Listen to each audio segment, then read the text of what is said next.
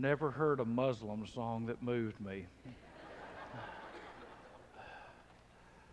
Never heard a Buddhist song that made me want to stand up and shout. Well, boy, the church is full of them, isn't it? Songs that remind us of our hope that is ours in Jesus Christ. This life is not the end. It's the beginning of the life that God has for us. Tiffany, thank you for being with us. Thank you for sharing with us today and for singing. And I was sitting on the front row thinking, Sandy, what is that girl's last name? Sandy something. It comes to me somewhere. Acts chapter 18. How do we claim a city for Christ? How do we claim a city for Christ? In Acts 18, Paul is leaving Athens, which is the intellectual capital of the world, the Roman Empire, and he moves toward Corinth, which is the sensual and material capital of the world. Now, when you see these two cities, Athens and Corinth, you see the two biggest obstacles to the gospel: intellectual pride and sensuality. The number one and the number two reasons why people will not turn to Christ is because they are too proud to do so, or because they are trapped into a life of sensuality. Paul deals with both in these two chapters in the book of Acts. Corinth is about 50 miles from Athens. Paul takes a journey there. It's a town of about 200,000 people, and Paul is going alone. It is the place of the temple of Aphrodite, the goddess of sex. It is also a city of commerce and materialism. And in that culture, the cross is offensive. But the cross is always offensive. People are troubled by the movie The Passion because it is offensive to people. Jesus said, if you're not for me, you're against me. Jesus is the dividing line. He's the fork in the road, and it's not a single road. You either go with him or you go against him. There's no middle ground. And the cross and the message of the cross came to Corinth. The gospel called people to a decision. And the citizens of Corinth, just to give you a little side note historically, the citizens of Corinth, anytime they were depicted in a drama or a play, would be depicted as drunkards or morally perverse. And God calls Paul to a city that is characterized by drunkenness and perversion and says, start a church. Get a work going there. Now, I'm a little amazed, quite honestly, at the hubbub about Janet Jackson and Justin Timberlake. Why was CBS shocked? They own MTV. They knew what they were doing. This was not, oh, we didn't know. This was blatant and we want to get away with it. Now, they can say whatever they want to say and spin it however they want to spin it, but if I was on the factor, I'd say, and that's the truth. That's the way it is. Every ad leading up to the halftime show was about men's sexual issues or alcohol. I'm as offended by the ads leading up to the show as I am by the halftime show. I mean, this is MTV, folks. You don't have to be a rocket scientist to figure this out. That's the kind of thing that they're going to do. This is not a surprise, okay? And did anybody in this room, just quickly, if you do, you need to testify. Did anybody in this room think when they announced Janet Jackson was going to be on the halftime show that she was going to do an impersonation of Mother Teresa? I didn't think so. You see, America would feel at home in Corinth, and Corinth would feel at home in America today. That's the world in which we live. We live in a Corinthian culture where sex sells. Now, there's good news, because what is true about a Corinthian culture or a postmodern, post-Judeo-Christian ethic culture, which is where we are today, is that when you've been in that kind of culture long enough, You begin to become jaded, but at the same time you become empty, and you realize life is meaningless and hopeless, and you begin to look for answers, and you begin to think there's something more in life than this, and God can do a great work in a culture and in an environment like that, and that's what God is going to do in Corinth. And one of the things that I see in here as I was beginning to work on this message is one of the tragedies of the American church is we have abandoned the cities. If you study the book of Acts, you will find that God always started a work in the cities. He went to the cities. Look at, there's a quote, I don't know if it's in your note, I think it is, by A.B. Simpson. The cities of this world control its life. And so God would have us to preach the gospel working from the center to the circumference. God planted the gospel in cities. We have churches all across America that are trying to get out of the city. They want to move to the suburbs. When we built this facility, we knew that building this building here was a 50-year decision. We don't have any clue what this community or what this part of this town will be like in 50 years, but we made a conscious decision. We're not going out to get to where we can get in a certain neighborhood to reach a certain kind of people. We're going to stay where we are, and whatever happens around us, we're going to adjust to it. And we're going to reach people here in the city. If you look at traffic patterns in this city, you'll find that we're in the busiest part of this community. The light at Wendy's by the mall is the busiest intersection in this community. If you don't think Whispering Pines traffic is picked up, try to get out on it at 5 o'clock. I mean, it's picked up. Traffic is moving this way. The city is coming this way. Things are happening around here. And it bothers me when churches say it's too hard to minister in the city when the gospel needs to be in the city to influence the rural community. Because what happens in the city controls the climate of all the cities around that city, and the towns and the suburbs and the neighborhoods around that city are influenced by what happens in the city. One of the great stories of American Christianity is the Brooklyn Tabernacle. Well, here's a church in the middle of Brooklyn, and when you walk outside that church, you wonder if you're going to live before you get a taxi. And yet people stand in line to go to church there. David Wilkerson's church, Times Square Church, you can't get into that church. It's in the middle of the city. Calvary Church in New York is in the middle of the city. It would be easier for all of them to say, let's go to New Jersey. Let's find a nice piece of land. Let's do something different. No. They've stayed. And they have ministries that prosper. Why? Because they realize that those people in the city, if there's not a church, if there's not a light, if there's not salt, then that city is gone for Christ. And so we have to be in the cities. We have to establish works in the cities. God started the works in the book of Acts in the cities. And so he sent Paul to Corinth. Now let's look at three things here. First of all, if you claim a city, it begins by establishing a presence in the marketplace. I found this very interesting. I've never really thought about this until I began to study this passage. But Acts 18:1, after these things, he left Athens, went to Corinth, and he found a Jew named Aquila and a native of Pontus, having recently come from Italy with his wife Priscilla, because Claudius had commanded all the Jews to leave Rome. Now this was anti-Semitism. That verse is about anti-Semitism. Get the Jews out of Rome.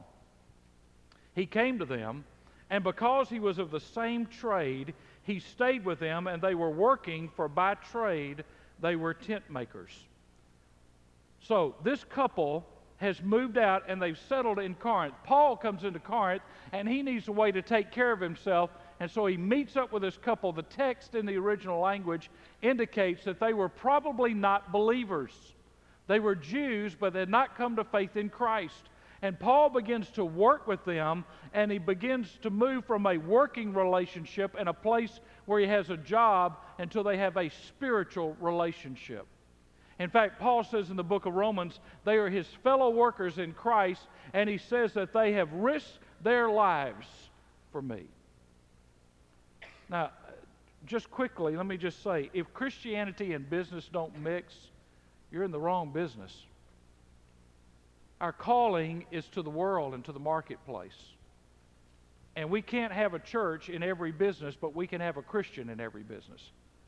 And when people complain about, oh, I'm the only Christian at work, look at it this way. God must trust you a lot to put you in a position where you're the only witness.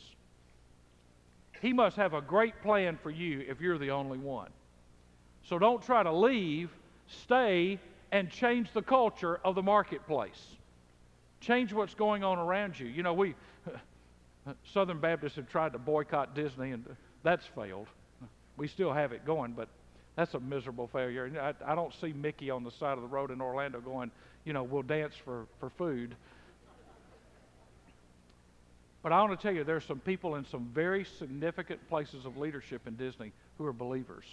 And some of them have stopped Michael Eisner from doing some things that he wanted to do with the Disney theme parks, that they have stood their ground as believers and as witnesses. And our boycott, which was stupid to begin with, because if you're going to boycott them, you got to boycott every business in America and every corporation in America. You can't just do one. So that means we're going to have to raise our own food, make our own clothes, because everybody's owned by somebody who caters to a carnal and secular society. All right? So I'm just going to clear the air. You can write me a note about it later.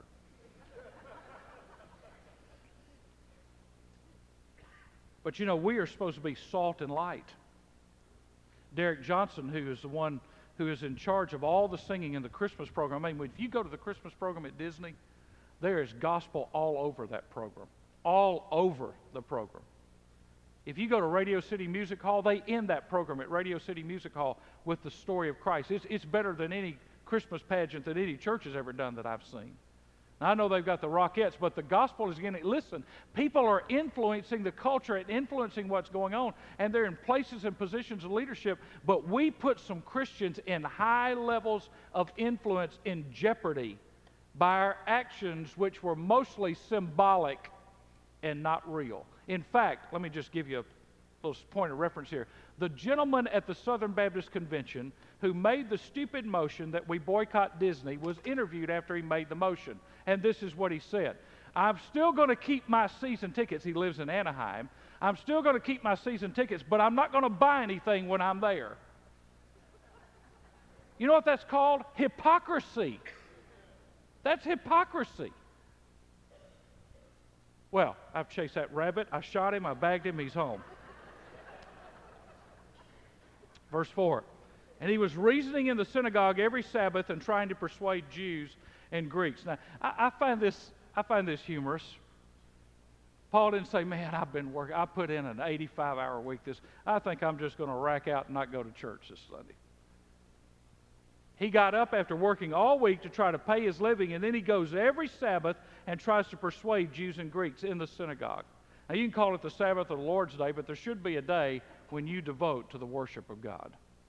Not just an hour, but a day. And he says he's trying to persuade, which is an imperfect tense in the Greek, and it means he was persistently doing that. He was never stopping. He didn't give up. He didn't worry about the reactions of people. He just did what he was supposed to do. Now, I want you to turn to 2 Timothy 3, verses 10 and 11, and I want you to see what I believe that is an example of how Paul trained this couple, how he trained Timothy, and how he trained other people. This is his 9-course syllabus on how to equip people to have a marketplace ministry. So Paul is using this passage, if you will, to show how to equip people to have a ministry in the marketplace. And this is for you if you're in the marketplace, if you're trying to influence the marketplace, if you have a Bible study in the marketplace. This is how God can use you in one of these 9 areas, or all of them maybe, to show people the difference that Christ makes. Look at it in verse 10. Now you followed my teaching, conduct, purpose, faith, patience, love, perseverance, persecutions, and suffering, such as happened to me at Antioch, at Iconium, and at Lystra. What persecutions I endured, and out of them all the Lord rescued me. So I want you to look at the 9 things that he mentions. First of all, you followed my teaching. All right? Paul taught them doctrine. Now, we get scared of doctrine today because we think doctrine is dry. Doctrine is not dry. You need to know doctrine. Because if you don't know doctrine, you will be deceived by somebody that says something that sounds right, but it's not right. It's almost truth. You need to understand the basic tenets of our faith. You need to understand doctrine. That's the first thing he says, you followed my teachings. And Paul taught them and systematized and taught theology to those who followed him. Secondly, his conduct. He said, the way I live. Nothing about the way I lived was different than the way I taught. My way of life. His purpose was number 3. His purpose. Paul had 2 purposes in life, to know him and to make him known. That was Paul's purpose in life. Fourthly, his faith. Paul lived a life of faith. He knew how to believe God for something. Number 5, his patience. How he handled his trials, how he handled adversity, how he handled the irate customer that wanted the tent in another color. His love. How he loved people, even those that rejected him. His endurance. You see, one of the things about spiritual warfare is Satan wants to stop us, and he doesn't want endurance to be a part of our lives. And in battle and in warfare, endurance is a key. Number 8, persecutions. Paul was persecuted almost everywhere he went. I can't imagine the persecution that Paul got. It's beyond my comprehension. The story is told of Marines in World War I who arrived on a battlefield in France, and all the Allied forces were retreating. And so he was ordered to retreat, and the Marine commander said, "Retreat? We just got here." We need a little more Marine mentality in the way we approach the battles of life. We don't need to have retreat as our word. We need to be moving forward. The devil's trying to put us on our heels, and the Bible says that the gates of hell cannot prevail against the church, and we need to have that kind of mentality. So Paul taught them, even in how he handled persecutions and then sufferings. He reminded the church how much he had suffered. Now, secondly, claiming a city for Christ results in spiritual warfare, verse 5. But when Silas and Timothy came down from Macedonia, Paul began devoting himself. I love this turning of the sermon notes. Paul began devoting himself completely to the Word, solemnly testifying to the Jews that Jesus was the Christ. But when they resisted and blasphemed, he shook out his garments and said to them, "Your blood be on your heads. I am clean. From now on I will go to the Gentiles." Now Paul had reinforcements come in. Timothy and Silas came in, and so he began to focus more on his preaching, but the opposition began to increase, and his fellow Jews were rejecting the message. And so he turns to the Gentiles, much like he did in Antioch in Acts chapter 13.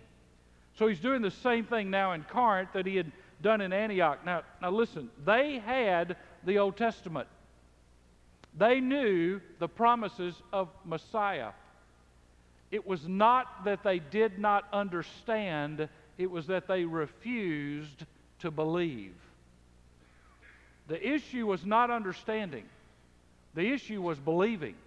They would not believe, and so Paul expresses his disgust for their response in a dramatic gesture. He shook out his garments.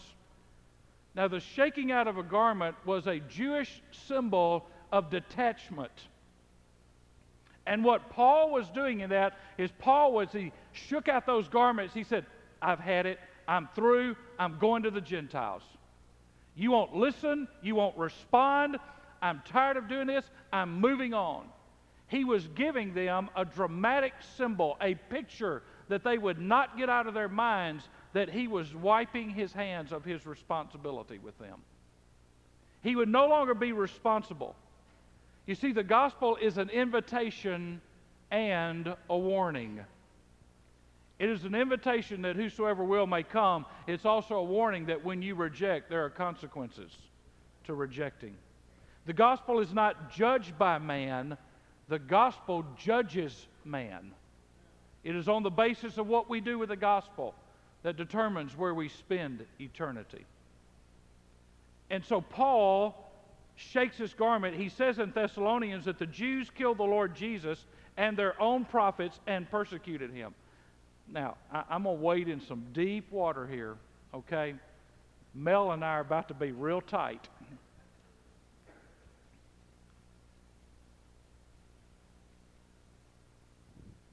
I'm tired of a culture where people don't take responsibility for their actions.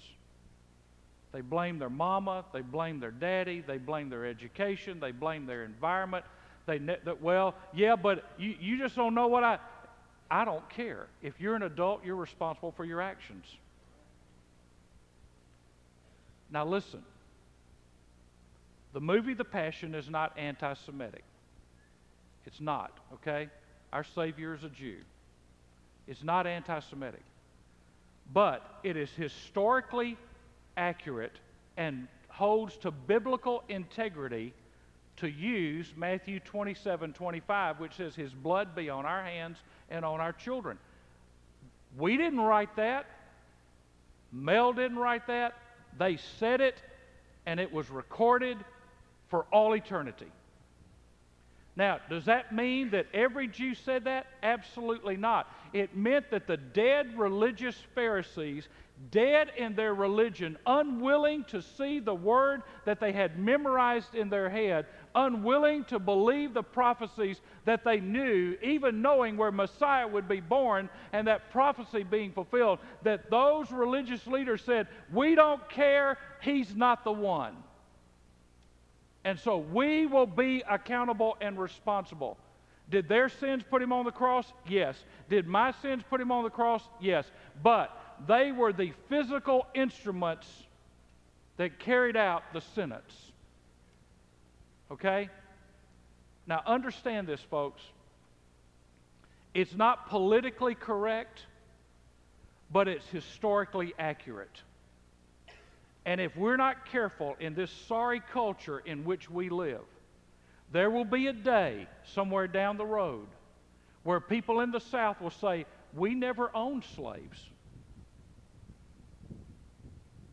and deny what are historical truths. You cannot change the past. You can do something about the present. And it is morally bankrupt to me for people to say, oh no, we never did that, and to rewrite history. Because if you do that, I'm going to tell you, it's already happening. The Holocaust really didn't happen. Hitler wasn't really a bad guy. On and on and on, down it'll go. And if the Lord tarries, we will have people who hold no accountability for any of their actions except before God. And one day they will. And so Paul says, look at it. Your blood be on your own heads.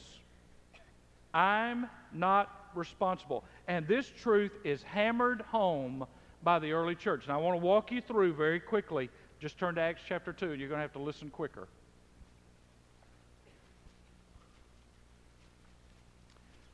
Why is this truth written in Scripture?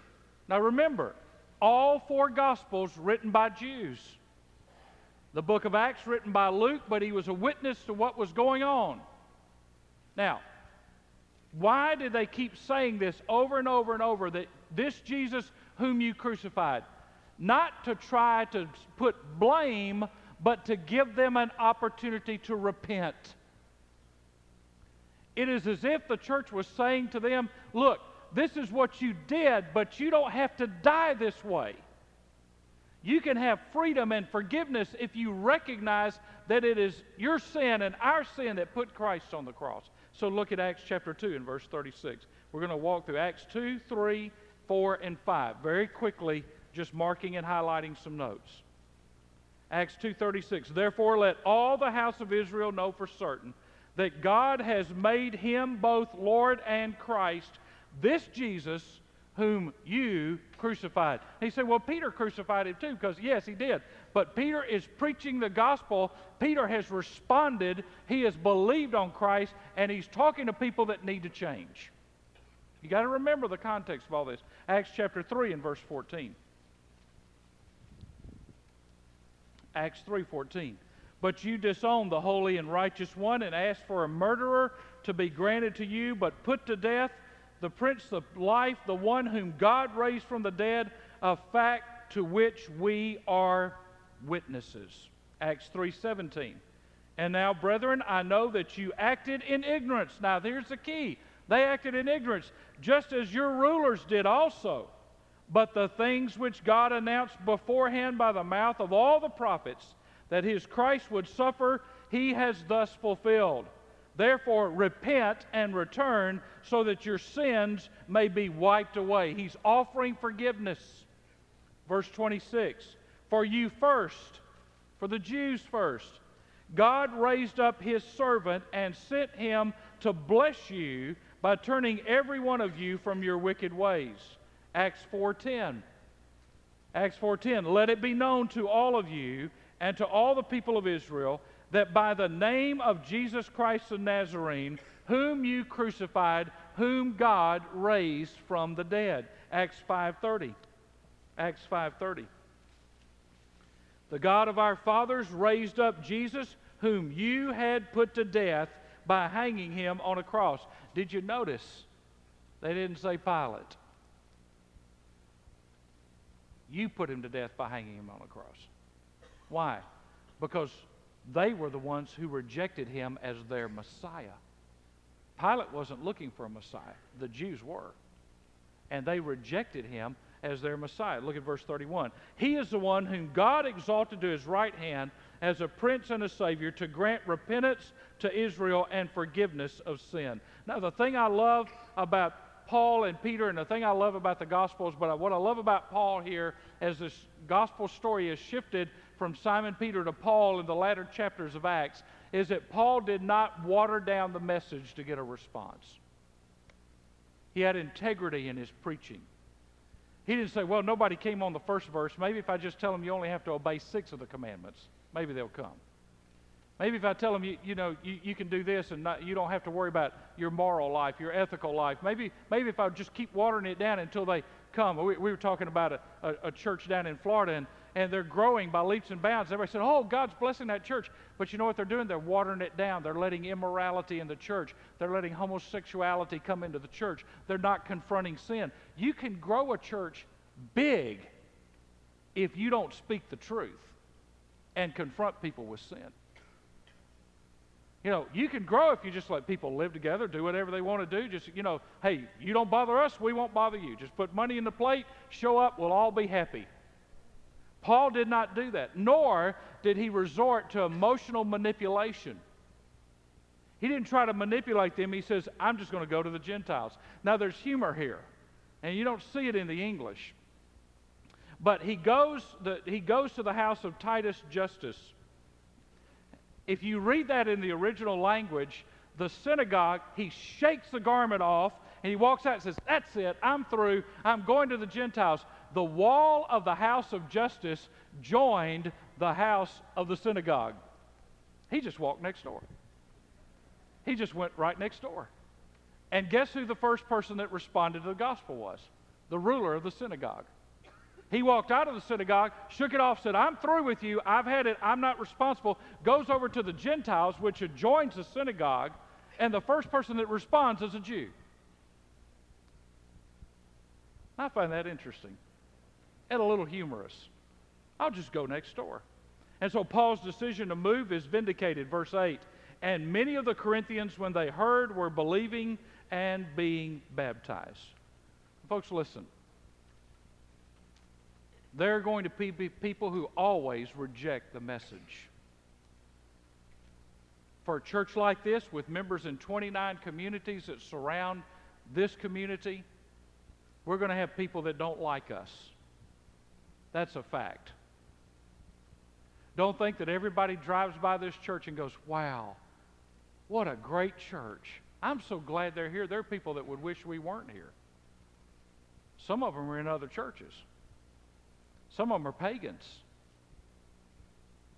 Don't think that there won't be opposition to the message. Don't think that everybody's going to applaud what we're trying to do with the passion. Don't think that everybody's excited about you being excited about the Lord. They're not. because the cross is an offense. And when we go to the marketplace, we're going to be involved in spiritual warfare. Jack Taylor used to say years ago, if the devil's not bothering you, it's because you're not bothering him. And if we're out in the marketplace doing what we're supposed to be doing, sharing the gospel in this community the way we're supposed to, we will be hated by many. We may not win popularity contests, but we may get the applause of God, and I'd rather have that anyway. Amen. Number 3, to claim a city for Christ, we have to overcome fear and discouragement. I just want to give you a little statement. This is not really profound, but it's worth writing down. Before you ever wake up anybody, you have to disturb them. You ever thought about that? Before you ever wake up anybody, you have to disturb them. That's what Paul did. Paul had to wake them up, but to wake them up, I can remember when our youngest daughter, she can sleep through an alarm clock like nobody's business, man. I mean, she can do it. And she can have it going full blast. It could just be going forever, and she's out like a light. And I can remember trying to wake her up. You know how you have to wake her up? You have to agitate her, which I just got to say at times was really fun. Verse 9, and the Lord said to Paul in the night by a vision, do not be afraid any longer, but go on speaking and do not be silent. For I am with you, and no man will attack you in order to harm you, for I have many people in this city. Now, Paul's tired. I mean, he feels like he's rolling a rock uphill. He doesn't have momentum. He's out there making tents, and he's preaching the gospel, and he's getting opposition, and he's frustrated, and he's tired. You have to have time to retool, and you have to have time to regroup. You just can't go all the time. And the higher the high, the lower the low. I mean, that's just the adrenal glands. That's just the way our lives work. And Paul is tired, and he probably got a little discouraged. Opposition was beginning to wear on him. I mean, opposition wears on anybody. But it was beginning to wear on him. He'd been under all this pressure. The Jews and the Judaizers were following him from city to city, trying to stop his ministry. And so God appears to him in a vision. And God says, Paul, don't worry about it. I'm in control. I'm in charge here. You don't have to worry about what's going on. The devil's trying to stop it, but he's not going to stop it. The powers of darkness are being shaken. The enemy is being disturbed. And you just need to know, I'm in charge. And when you get discouraged, you need to know God's in charge. And you need to know the words of that song that Tiffany sang tonight. He is able. God's able. Whatever mountain is in your way, God is able to help you deal with it. And so we find courage to claim a city by 5 things, and they're in your notes. Number 1, he put fear to flight. He put fear to flight. It says, do not be afraid any longer. Secondly, he remembered the abiding presence of God. You see, you got to quit listening to your fears and start talking faith. And then you have to remember the abiding presence of God. I am with you. He obeyed the command of God.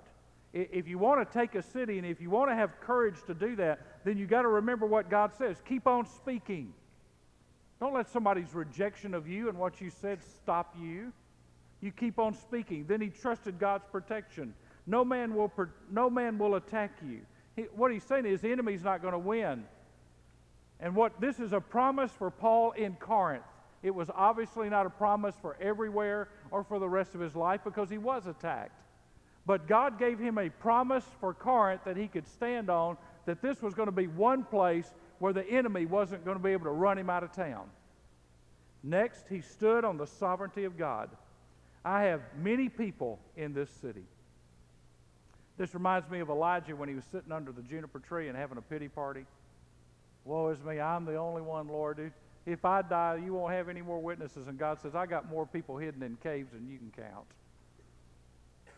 God says, I have many people in this city. Jesus said, I know my sheep. Now let me try to focus this right here. If conversion of a city depends on my ability, I've already failed. If people getting saved depends on my ability to persuade them, then I'm a failure. But the conversion of a city did not depend on Paul.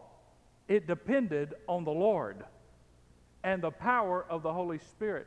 It was this that drove William Carey to the mission field. It was this that drove Jonathan Edwards and Charles Spurgeon to the pulpits. It was this that drove George Whitefield to the open fields. This is what drives us, that God has many people and He wants us to reach them. Evangelism is our calling, but it is God's responsibility to save the lost. When I share my faith and when I speak of Jesus, I know two things. First of all, I know God is with me. I know that God has gone ahead of me, that God is with me, and that God, the Holy Spirit, is going to come behind me. I may be planting the seed, I may be watering, but it is God who brings the harvest. I know God's with me. You never talk to anybody that God is not there with you, that He has gone ahead. You never talk to anybody that He's not with you in the moment, and you never talk to anybody that seed, God doesn't send a spirit to try to influence the life of that person. I know God's with me, and secondly, I know God has many people in this city that have not yet come to saving faith. That's why we still visit. That's why we have prayer blitz. That's why we do the things that we do. Because I believe there are people in this city that are tired of their meaningless existence, tired of going through the motions. They've hit the wall or they're about to hit the wall. And they're wondering if there's any hope. They're wondering if there are any answers.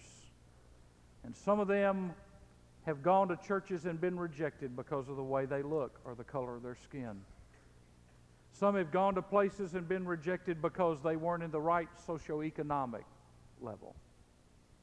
But let them always be able to come here and always be welcomed to hear good news and to hear the call of God on their life. I have many in this city. Now listen, folks, election and evangelism are not exclusive. They are complementary. There are 2 pages of quotes there. I'm not going to take time to do it because you'll be here all night. But there are 2 pages of quotes you can read later. Don't read them right now, but you just read them later.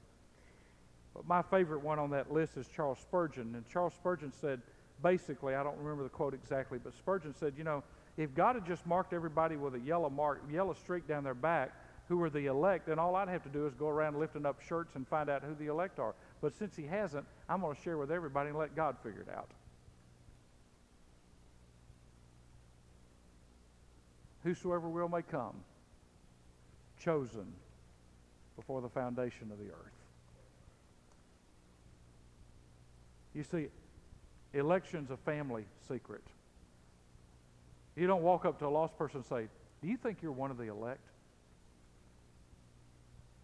You share with people, and as God prompts their heart, there are many in this city. And I want to ask you to claim with me that verse. For I have many in this city. And let God send us to the many, many, so that we can find the many who are in this city that need Christ. Because God has a work for us to do. God has a mission field for us. He has a ministry for us to accomplish. And we're going to do it in all kinds of different ways. Serving the Lord, talking about the Lord, sharing about the Lord, leaving a track about the passion. I love this quote by Ray Stedman. There is nothing more encouraging to me in going into a strange place than the realization that God has brought me into that place because there are people there whom He already knows about and who will respond to what I have to say. One of the most liberating things for me was when I realized that I was not responsible for the response at the invitation. I'm just responsible to speak the truth. It is the Lord who brings the harvest. And you know, I could preach on tithing, and if somebody, God's after them, they'll get saved. And I don't even have to share John 3:16. But the Spirit of God will quicken their hearts, and they'll realize their lost condition, because the gospel is not dependent on what I say. It's dependent on the Holy Spirit using what I say and using the witness and the influence of other people, so that in planting seeds, someday there's a harvest. You know why this city is dark? Because many churches are dark tonight. We've given up because people quit coming. I'm glad that's not true of us. Because a dark city needs a church with a light on to say whosoever will can come. Do you know why this city has so much drugs and alcoholism and immorality? Because somewhere along the line, the churches in our community forgot that we're not here to have social clubs and sewing circles and good old boy meetings. We're here to exalt Jesus. We're here to lift up His name. And if we become self-absorbed, God will take His hand off of us. Because He's not interested in people that always have to look at themselves in the mirror when they walk by. He wants us to quit looking in the mirror, and when we leave here, look out the windshield and see fields that are white unto harvest. And I don't know who the next person will be that is one of those many in this city. But I know they're out there.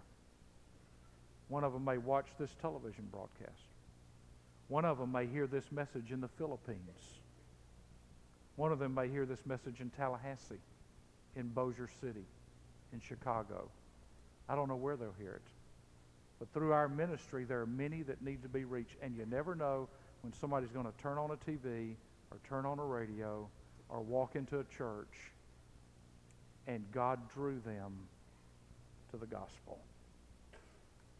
I am so glad, folks, it doesn't depend on me. But I have to share like it depends all on me. And then I trust the results to the Lord. My job's not to win people to Jesus. My job's to share Jesus. It's God's job to win people to Jesus. My job is to just share. And so I would say to you tonight, if you happen to be here and you don't know Christ, you may be one of the many. God's Spirit may have spoken to you. You may have realized that you're lost and without Christ. Maybe in that moment when I talked about the fact that Paul shook that garment off, you thought, oh, I wouldn't want anybody to do that to me. I would hate if I got to that point that I rejected and I was so hard to the gospel that somebody would do that to me. And that's God's Holy Spirit saying to you, you've still got time. You can still come. So I ask you to stand with heads bowed and eyes closed. Mark's going to come and sing. Our staff's going to be here.